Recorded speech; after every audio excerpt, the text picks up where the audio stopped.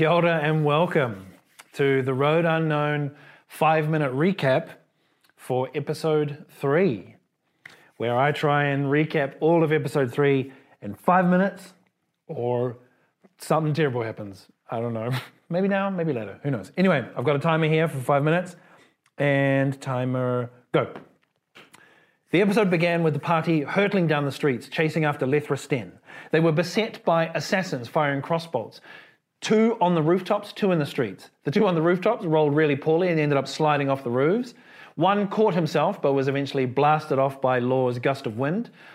The other one stayed on for a little bit but was harassed by a fey chameleon, a javelin, and a snowy owl, and eventually lost his footing and toppled to the ground as well. The 2 on the ground managed to fire some crossbow bolts at Lethra. One of them hit and caused her a great deal of damage.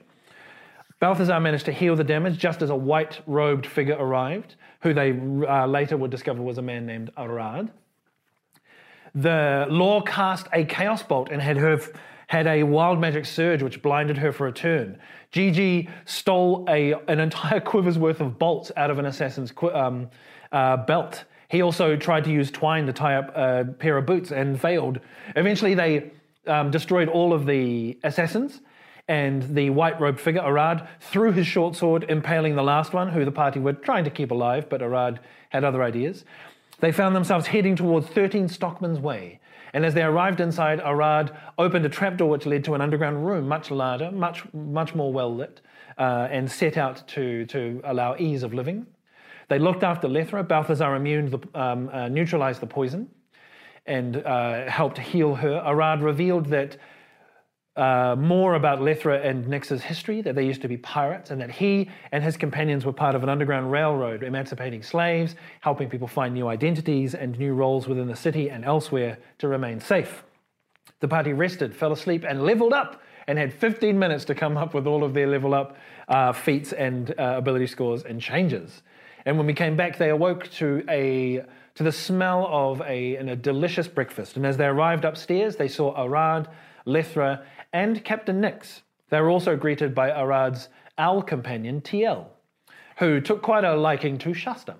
And as they ate breakfast, Nyx revealed that she had gone to Norville's office and found documents that stated that all of the days that she could not remember leaving or entering the port were all paid for by the same man, a man named Irvine Mullock, who may be possibly working for Jehudi Darquist, the man who paid for the assassination contracts for Lethra and her friends. Nyx and Lethra left and said they would go and find more information. Arad took the party below the streets, through the tunnel network that he and his companions had once used to emancipate slaves, now making their way towards a tunnel that led directly beneath Jehudi Darquist's office.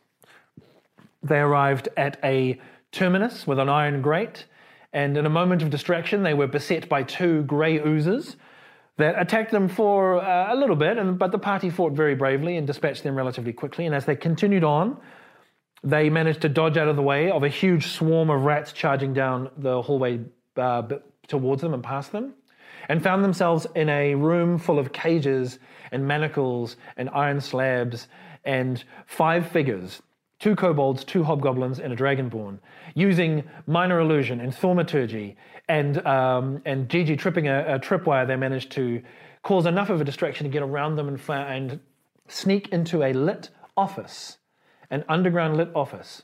In the office, they found bookshelves and desks and ladders and a bed, and upon that bed was a body draped in a bedsheet. The bedsheet itself was bloodied, and as Shasta and Balthazar pulled back the sheet to see who it was, Shasta saw a blonde-haired, injured half-elven man. Balthazar saw his younger brother, Damien Hines, looking injured, also noting that Damien Hines' left arm was missing. And as the party stood there in that lit office after seeing a room full of cages and manacles and now finding Balthazar's younger brother covered in blood and lying unconscious and injured on a bed, that was where we ended our episode.